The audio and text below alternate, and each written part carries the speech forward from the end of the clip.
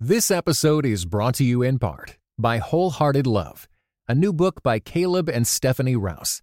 Overcome the barriers that hold you back in your relationships with God and with others, and delight in feeling safe, seen, and loved with Wholehearted Love.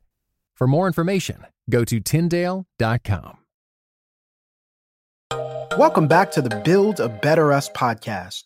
The president of Build a Better Us, BJ Thompson, and licensed therapist John J.P. Parker are about to discuss spiritual, relational, and personal development from a refreshing perspective.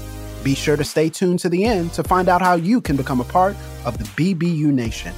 But for now, we hope you enjoy this conversation with BJ and JP.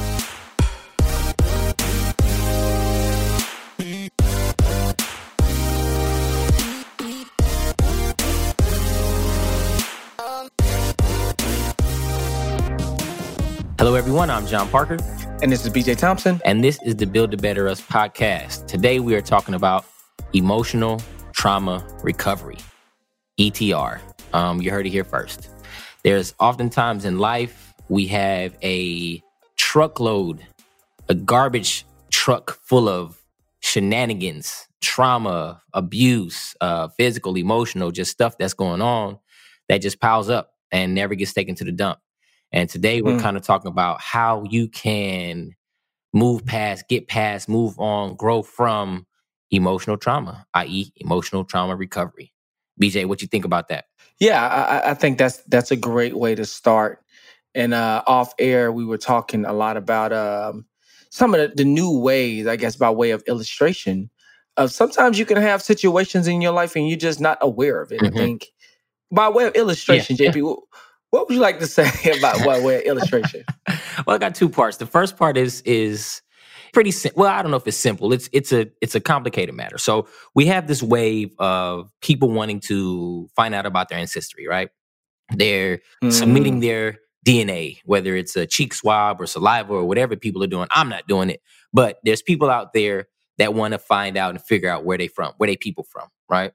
And even more so, I'm on the continent of Africa, and there's people here that come from certain people groups, and they have no idea who their people are. So they're actually submitting their DNA back to the United States to get it processed so they can figure out what. You're lying. Get out of here. No, they're not. If I'm lying, I'm flying, as they say. No, they're not in Africa, not in the continent. I'm telling you, bro, there's people groups out here that have been marginalized and brought here on boats like we were brought there in America on boats. And it's the stuff you don't hear about. Like when the Dutch landed in South Africa, they brought slaves from, Malaysia.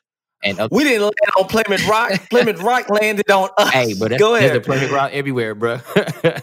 Goodness gracious. Go ahead, bro. Side note, but we back. So basically there is a phenomenon that is kind of underlying the surface with people that there's kind of two camps. Either you want to know or you don't want to know. And on both sides of those lines, there's reasons why. And I'm making general statements. For the people that want to know, they feel like there's a disconnect. There's a cultural element that's missing. Although they may have grown up, quote unquote, Black or African American in the United States, there isn't enough U.S. patriotism and hold me down, wave my flag that allows them just to be satisfied with being American. And then there's, a part of them that feels like, man, like, yeah, it's cool to have this Black American experience, but I want to know where my ancestors, where my peoples came from. I want to know if there was existence for me before my last name was Parker. You understand? And so even with that, there is some trauma that is underlying the surface of, of not knowing, right? I won't say fear of the unknown, but just the unsettled nature of someone not knowing who they are. Because intrinsically, we all want to know who we are. We all want to know where we come from. We're made to live in clans. We're made to live in groups, right? And when you're disconnected from that, there's a piece of you that's missing. And then you have the other side of the people that don't want to know. And again, I'm speaking generically.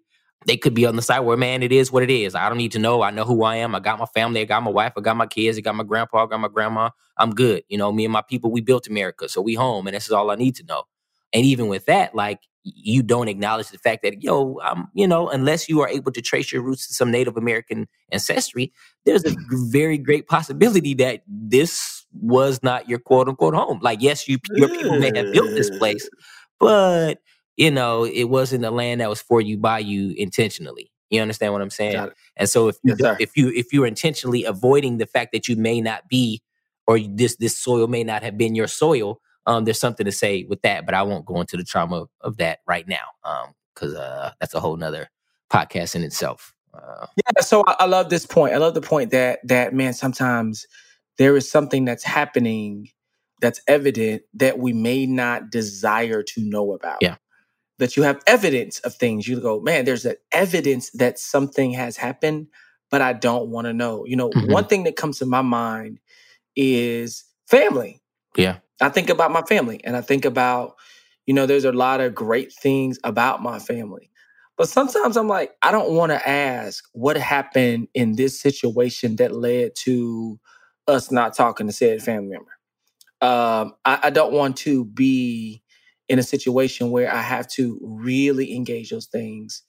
And I think part of the thing for me on a personal level is I realize there's a fear about the known, right? Like sometimes you can have a situation where you don't know, and it's cool because you don't know, you didn't ask no questions, and you're not accountable for it.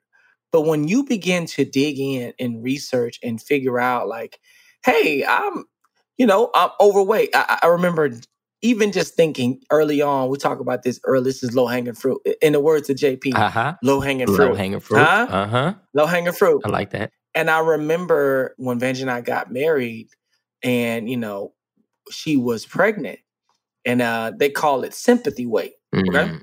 I called it freshman 15 in college, but, this was called sympathy weight. Yep. And, I'm going to show a picture one day of me all thick and husky around there, right? Yeah. And so I remember thinking like, man, I'm getting thick. Yeah.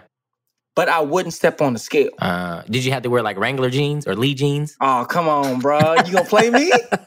Little Bishop, you gonna play me? Don't you do that. You gonna play me? You gonna play me on our show? We talking about you, not me, man. Don't take it so personal, man. Right? Nah, like, bro, like you see some pictures from that, you like, yo, your neck is thick. Like you like a thick dude, right? Yeah. And listen, and shout out to my thick people out there. That was a lot heavier for me. So here's the thing. I was okay with saying like, man, I've gained a little weight. I wasn't okay with stepping on the scale to know how much I gained. Right. Okay? I think that's what people do with trauma. Yeah. Right? Absolutely, yeah. We're okay. We're okay with knowing like things may not be right. We're not oftentimes okay with knowing just how bad they are and exactly what needs to occur in order for us to fix it. JP, in your life, what are some things that you've seen where you go like, man, I've somewhat avoided this to not know just how bad it was? Yeah, what you think? Well, I'm going to throw you a lob. I love the lobs. Because that's because you love to laugh at my pain. But this week, one of my former cult associates was blowing up my phone. We're on a 6-8 hour different time zone situation going on. Are y'all on group text still? Are y'all still on a group chat? Nah, we didn't. We was before that, bro. The group chat was the main line. Jesus on the main line. Tell him what you want. Bishop on the main line. Anyway, so basically, I was like, all right. Well, I woke up and I saw these texts, these phone calls. I was like, oh shoot, something must be going on. So then I get a phone call. When I did return the phone call, I should say. Come to find out that the old building in which the cult was contained burnt down. Wow. Right? Somebody burnt down the cult building? I don't know what happened. I don't know what happened. And so what I'm about to tell you is a part of the whole emotional trauma situation, right? People were sending me links to articles. They were sending me links to pictures. And when they would talk to me about it, I just had like one word responses like, oh, okay, cool. All right. Holla. You know what I'm saying? Like, I didn't want to show any emotion. I didn't want to celebrate with the people. I didn't want to give it any thought. I just acted like it didn't matter. It doesn't really matter on to me internally, but the fact that I didn't even want to process or think through or look at the pictures or kind of even play back anything in my mind either shows that I've moved past it and I'm good, or I'm actually trying to pretend as if nothing actually happened and I just want to forget. You understand what I'm saying? Yeah. And on a level of I just want to forget, that's almost like when somebody knows Uncle such and such is that dude that touches everybody in the family, but nobody says anything, right? And that being a very serious and problematic way to handle person who is a serial, either, what word do you want to say? Pedophile. I was trying to be a little lighter. Yes. Listen, hold up. Listen, there's some people need to know. Is it called a child molester, pedophile? Yeah, keep on away from your kids. Go ahead. Exactly. So you got that uncle incest, right? That's in the family and nobody ever says anything around, or never says anything about, and somehow or another, young children of the family keep getting left around this guy, right? And so although that's a harsh parallel, that's kind of where you are. That's where I was with this thing. I was like, all right, on one hand, why not acknowledge the fact? Why not look at the pictures? Why not reminisce a little bit or whatever, versus having the thoughts of like, The Wiz, right? Don't give me no bad news, and then I'm melting, like ding dong, the witch is dead. Like, you know what I'm saying? Like that's what I wanted to say on some accounts. Like, finally, like I'm glad that place is done. Yes, and they burned it down. You know what I'm saying, right? Somebody, I hired a friend. Right. I don't know what you're talking about. Bro, did you Google that joint? Did you Google Earth that joint? I didn't, bro. Somebody sent me the links, and so I eventually looked at some of the pictures. But I guess, the crux of what I'm saying is like, man, there's real healing that can be found in me going through those things and looking at the pictures and saying like, man, like maybe this will lead to freedom for other people. Maybe other people, now that this building isn't there anymore, will lose the attachment and they will lose the stronghold that's over them to be a part of the situation. But then on the other end, it just reminds me how stupid I feel. You know what I'm saying? For being a part of that for so long, right? And I'm just like, I don't want to deal with that. But if we're talking about emotional trauma recovery, I have to, bro. I have to process that. I have to think through it. I have to heal past it. I have to grow. And it's only going to come from me actively participating in the, not necessarily gossiping or backbiting or whatever, but just at least having some kind of inner dialogue about like, dang, like, wow, you know what I'm saying? And really, really thinking through what this means, if not for me, for the other people that may have still been there. Yeah, you know what's crazy? I think you just hitting on a great point, is that we don't want to acknowledge that really happened, or that it affected us the way that it did. And I think that happens individually and it happens collectively. You mentioned family, right? Like, there are sometimes situations in families where there's been like, somebody is not somebody's daddy, and we all know it. Yeah. And we don't want to recognize, that cousin, Tom is not, Jack's son. Right. And we don't talk about the fact that that's not Jack's son, because to do so would mean to acknowledge all of the implications of the things that we're trying to uphold. And I think part of emotional recovery is you have to stop lying about the situation. Listen, amen, bro. Comfortable with the notion of denial. That's called cognitive dissonance, right? So people always say, oh, these guys are really smart. No, we just read a lot. And a lot. In the words of urban poet 21 Savage. Yes. A lot, the great British composer. The great, right? Who just shout out to newly freed 21 Savage. But what it does is creates cognitive dissonance. It's this idea that you're thinking something different than what has actually occurred. And so you are parsing your being in that process. And I think part of the difficulty is acknowledging that thing actually happened. I was actually, emotionally abused. I was actually sexually abused. I was actually physically abused. That person was actually shot. That thing actually happened. And I think part of what I hear you saying is sometimes just to avoid these things, we immediately go to denial, or we just turn a blind eye. So, i.e., they tell you that the compound is burning down and everybody's there is like worried and overwhelmed. And so you just turn off your notification as if nothing is happening. And it's like, nah, bro, like your compound, like the people at your compound is burning down. Like all the little books, everything is there. Yeah. And so there's different pieces. There's different things that have happened along the spectrum. But because the things have happened along the spectrum, we tend to believe that we have personal experience it's not significant enough to grieve. What do you think, JP? What do you view just in this whole culture that loves to overexpress itself and to tell you what's wrong? What are you just observing about like the culture of denial or even just like emotional trauma? Yeah, what are your observations just on the culture? Yeah, I mean, the culture of denial is it's so funny because we live in this bad cop moment, this social media world where everybody's chasing clout. Everybody wants to put some post up. Everybody wants to the RIPs, and you know what I'm saying. So I think when people go to denial mode, it's really just it's a defense mechanism, right? That's in place so that you Explain to us what denial looks like, because I don't think yeah people yeah. get what denial looks like. Well, I mean, on the simplest of terms is like you said, turning off the notifications, blocking everything out, so that you don't have to be bombarded with the information. Right, that's one way to go into a state of denial. Is just to act like if nothing happened and to make sure that you can't receive any more input about the incident. Right. Okay. And then I think on a deeper level is to actually know something has happened, that there was a problem, and then choose to ignore it. Ooh. Right. Go ahead, bro. Okay. Go ahead. Is that too much? We good? No, go ahead. This is good. This is why you get paid the big bucks. Go ahead. Hey, Make sure y'all see John Roy at buildabetterus.com. That's and it. go check him out. Go ahead, bro. Yeah. So those are the two ends of it, right? And there's all kind of stuff in between.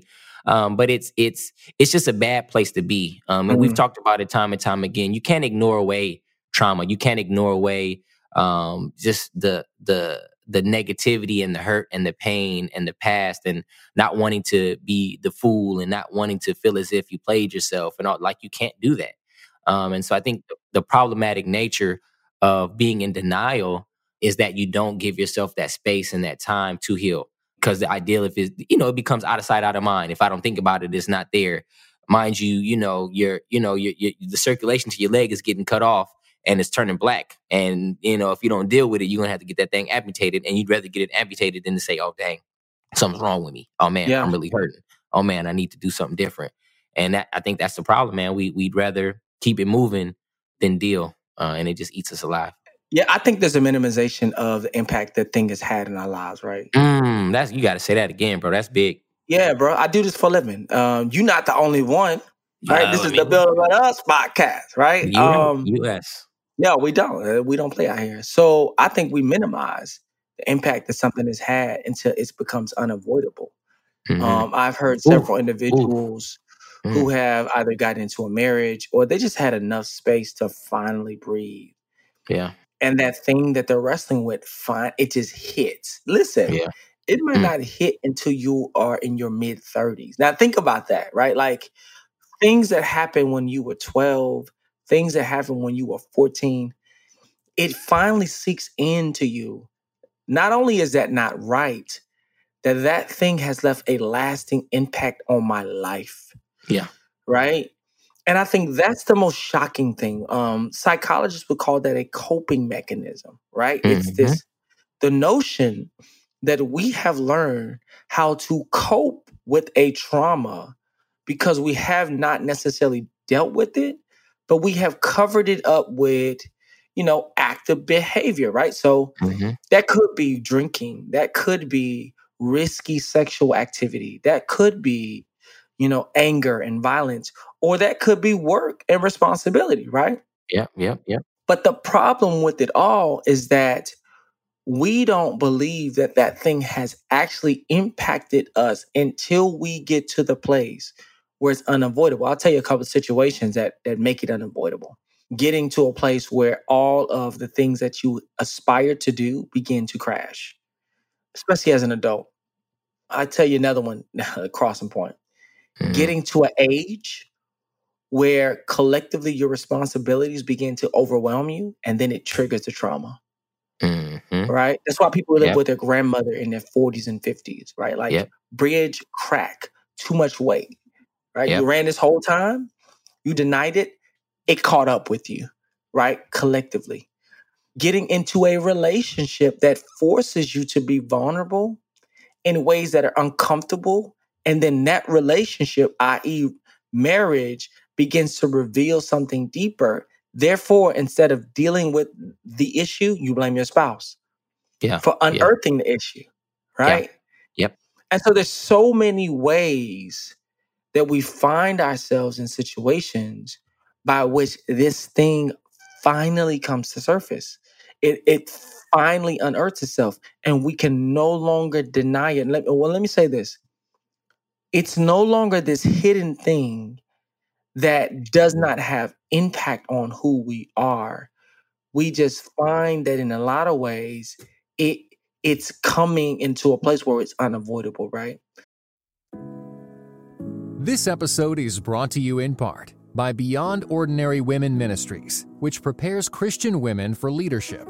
At BOW, we believe that every woman is a leader because she influences someone. So, whom do you influence? Do you mentor a woman? Serve in the workplace? Or do you lead a small group, teach the Bible, or even lead an entire ministry? No matter who or how many you influence, our free online resources will help equip you. Our videos, podcast episodes, and articles from experienced women leaders will encourage you and perfect your leadership skills. They offer wisdom for dealing with ministry pitfalls, current biblical issues, health for your own soul, and insights for shepherding others well.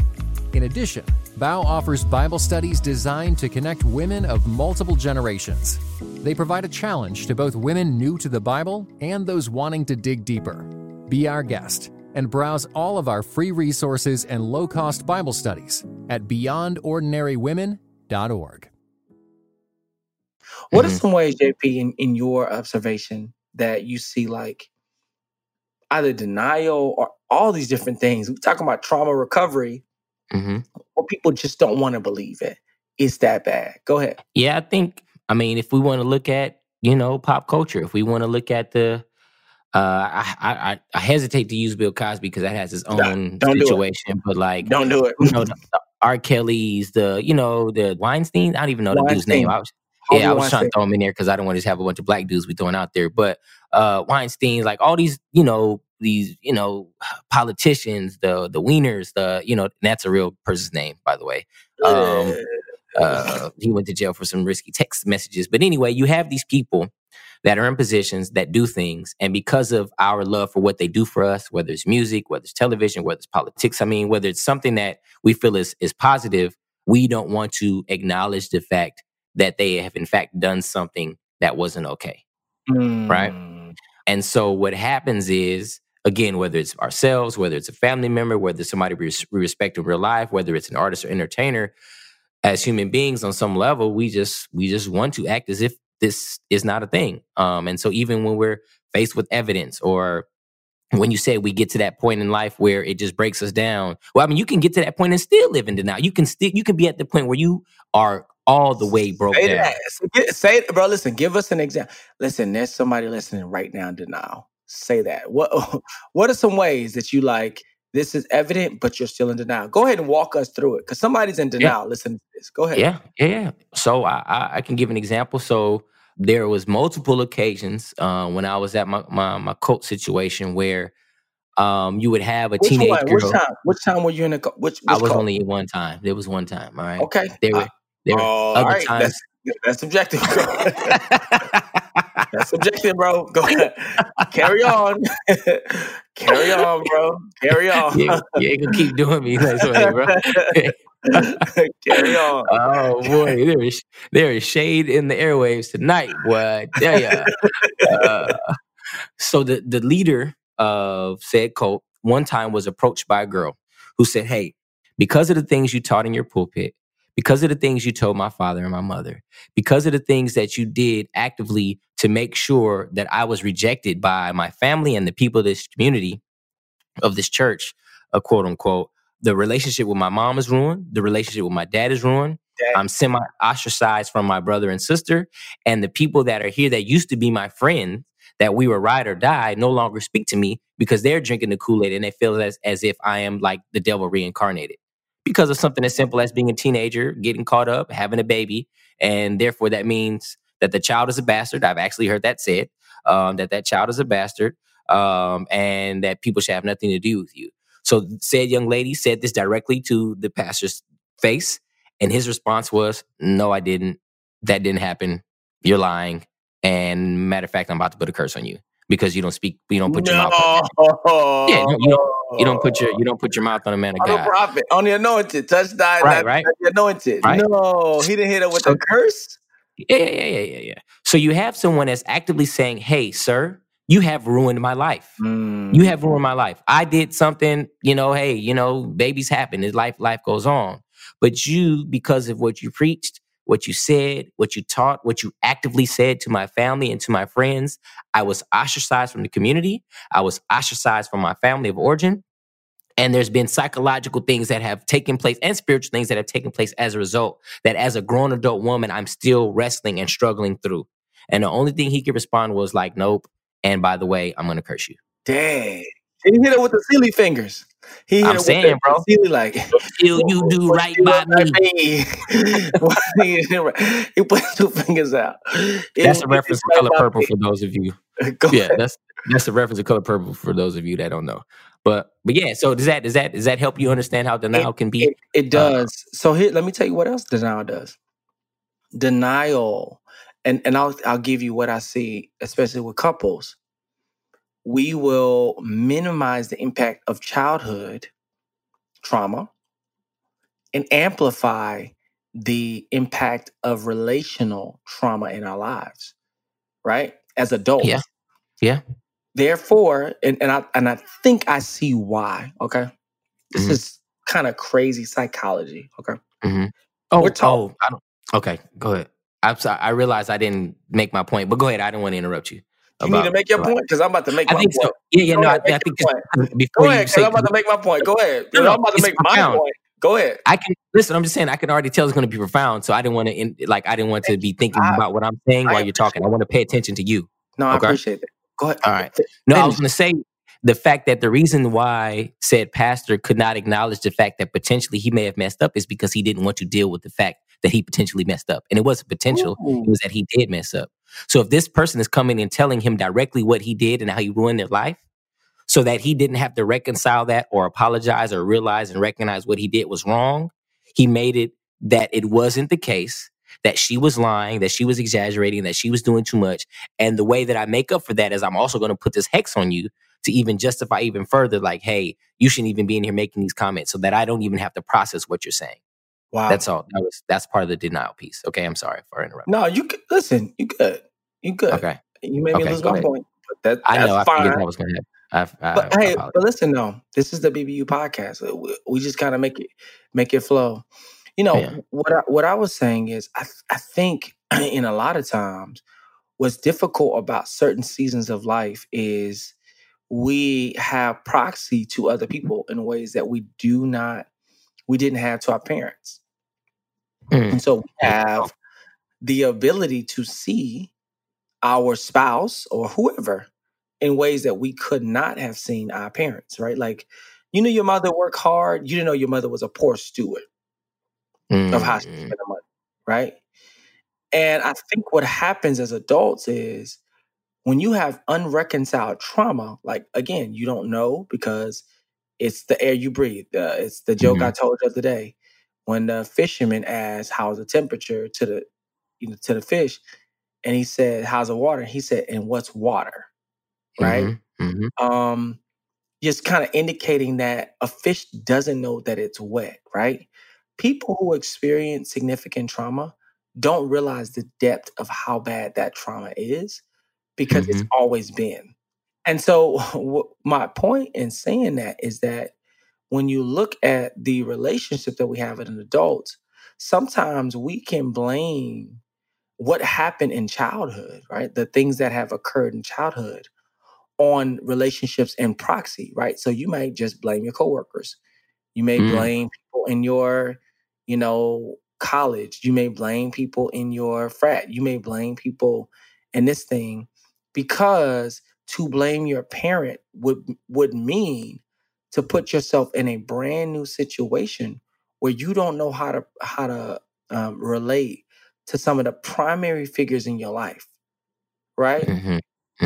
And so I think part of what I see in trauma recovery is that the roots of lots of our trauma precede certain relationships, certain seasons of life. It's just that now that we're in a season of life, we can only identify that which we see in this season, not look back in the past seasons and see how things have always been, right? Yeah. JP, Yeah. what are some ways that trauma can hide itself in our lives, especially as adulthood? We talked about denial. What's some ways trauma can hide itself in our life and be impacting everything that we have? Yeah, I think what trauma does, if I'm saying this correctly, is it causes a loss of identity. Mm. And so when we talk about how does it hide, it's kind of one of those things where you think you have, this is just, people say this is who I am. Take me as I am.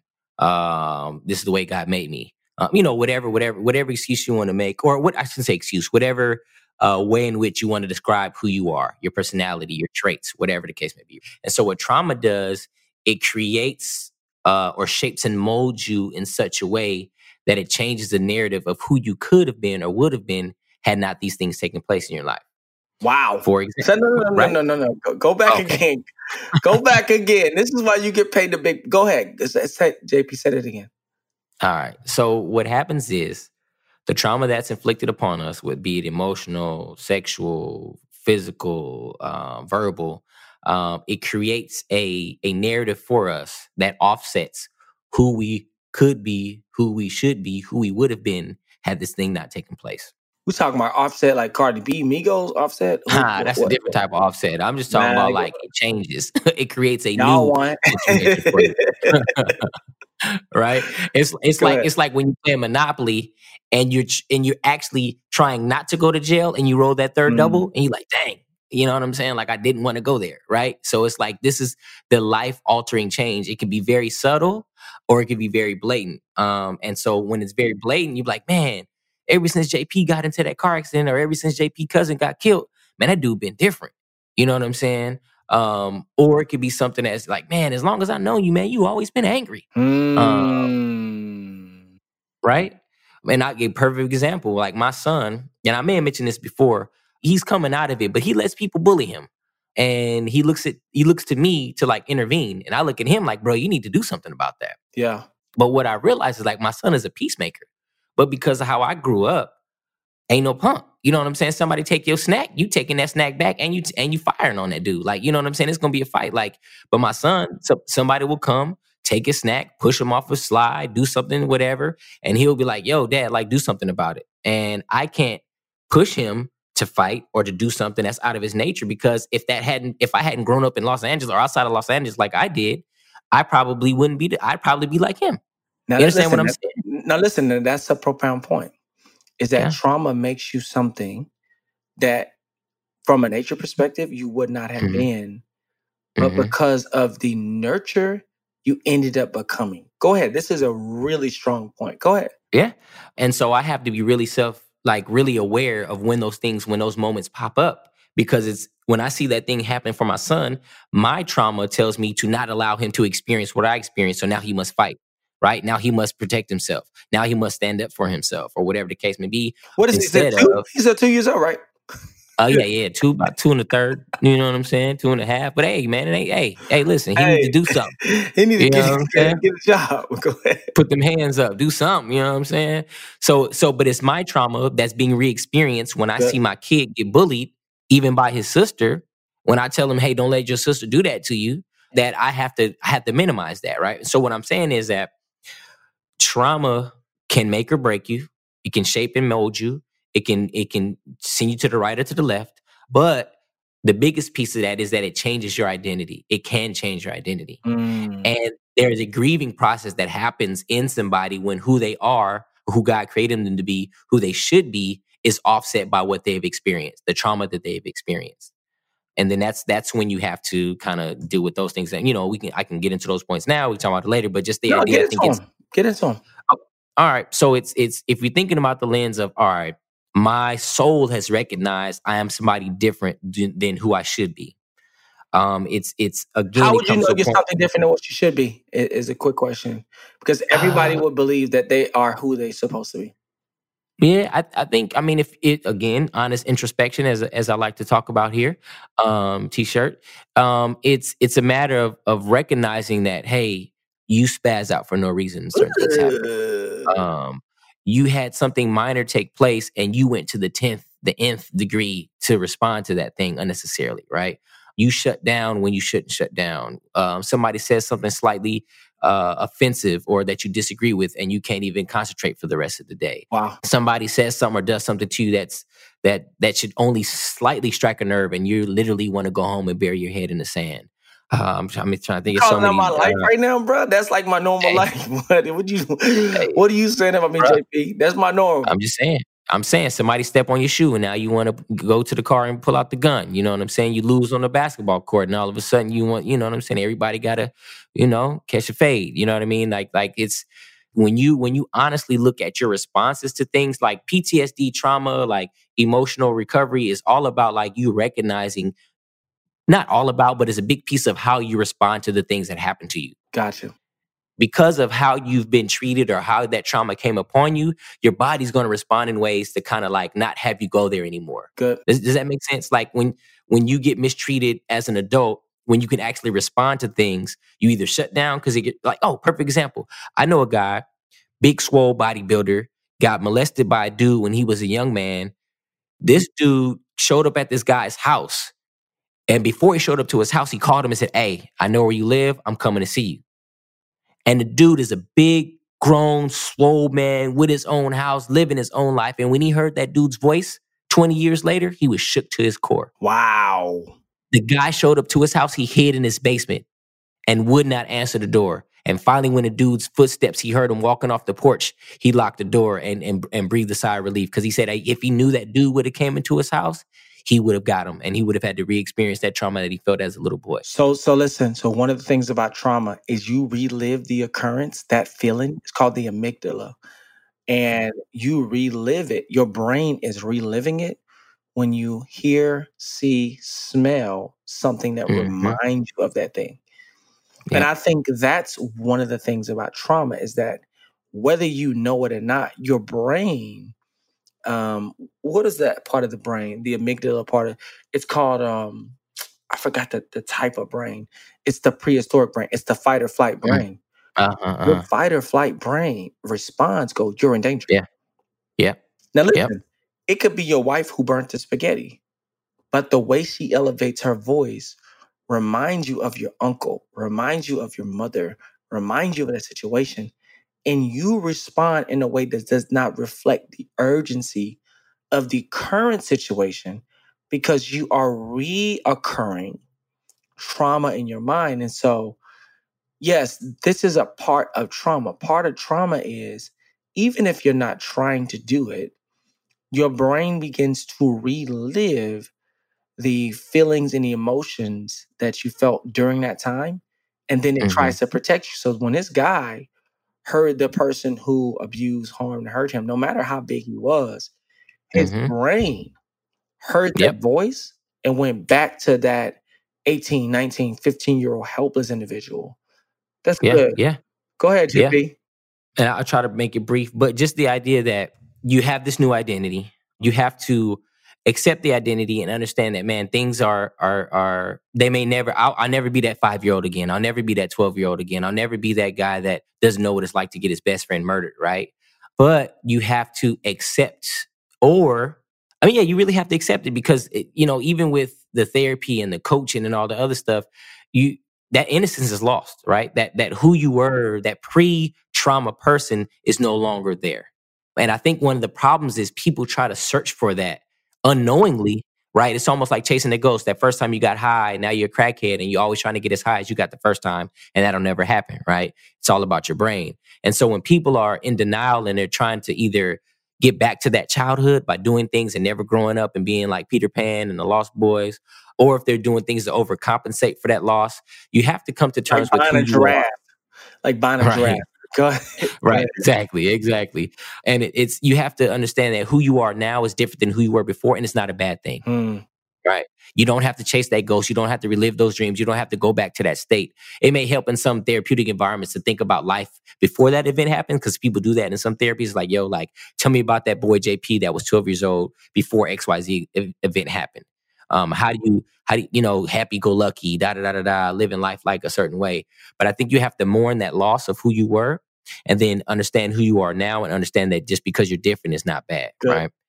And I think part of the recovery is once you've come to terms with, all right, I'm a different person, or this is who I am as a result of this thing, you have to map out the good and the bad traits. Like, what about who I am now are the things that I need to keep that are good for my relationships, that are good for my people, that are good for me growing and developing? And then what are the things that are bad?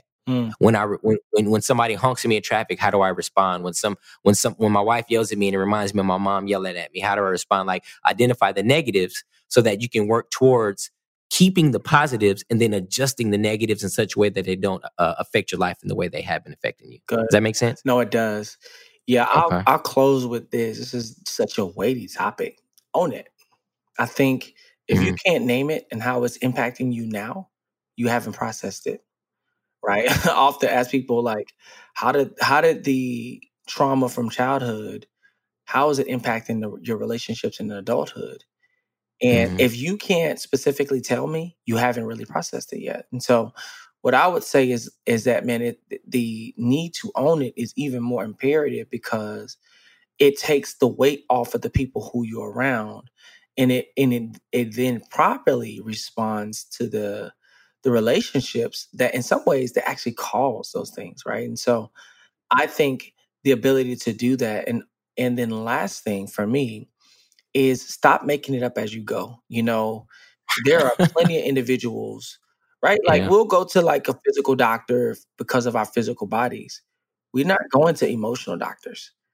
And, many of us have been beat down so badly. And so we kind of don't even know how bad it is. And what I would say is, practically, don't go through the guesswork of something that's very complex, like neuroscience, which is your brain, and then have a shade tree mechanic come look at it and pay him $5 to help.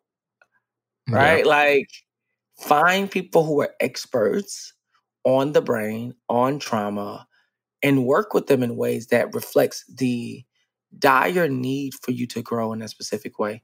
JP, where can people find? I know we're talking neurology, we're talking trauma, all that. Where can people find some potential help as they hear us process this? Man, one of the greatest resources you'll ever find yourself going to and needing is the Build a Better Us website, buildabetterus.com. Go to get involved, find a life coach, and start the process, start the healing. Get to the point where you realize forgetting is not what you need, and working through and processing is the best way to kind of cope in this post emotional trauma recovery. Absolutely. Yeah, because our job is to help you become a better you, so that we can become a better us. All right. Make sure you leave a comment and also share your favorite episode online on your socials, and tag us at BJ116 and then at CJohnRoar, and we'll make sure we send you a special gift. All right. Thanks for listening. Thank you for tuning in to the Build a Better Us podcast. Don't forget to subscribe to the podcast on iTunes, SoundCloud, or wherever podcasts are played. You too can become a part of the BBU Nation today by continuing these discussions on social media. Be sure to go like our Facebook page, follow us on Twitter at Build a Better Us, and on Instagram at BBU Social. To keep up with other exciting events and resources, visit our website at buildabetterus.com. On behalf of the entire BBU team, we'll see you next time on the Build a Better Us podcast.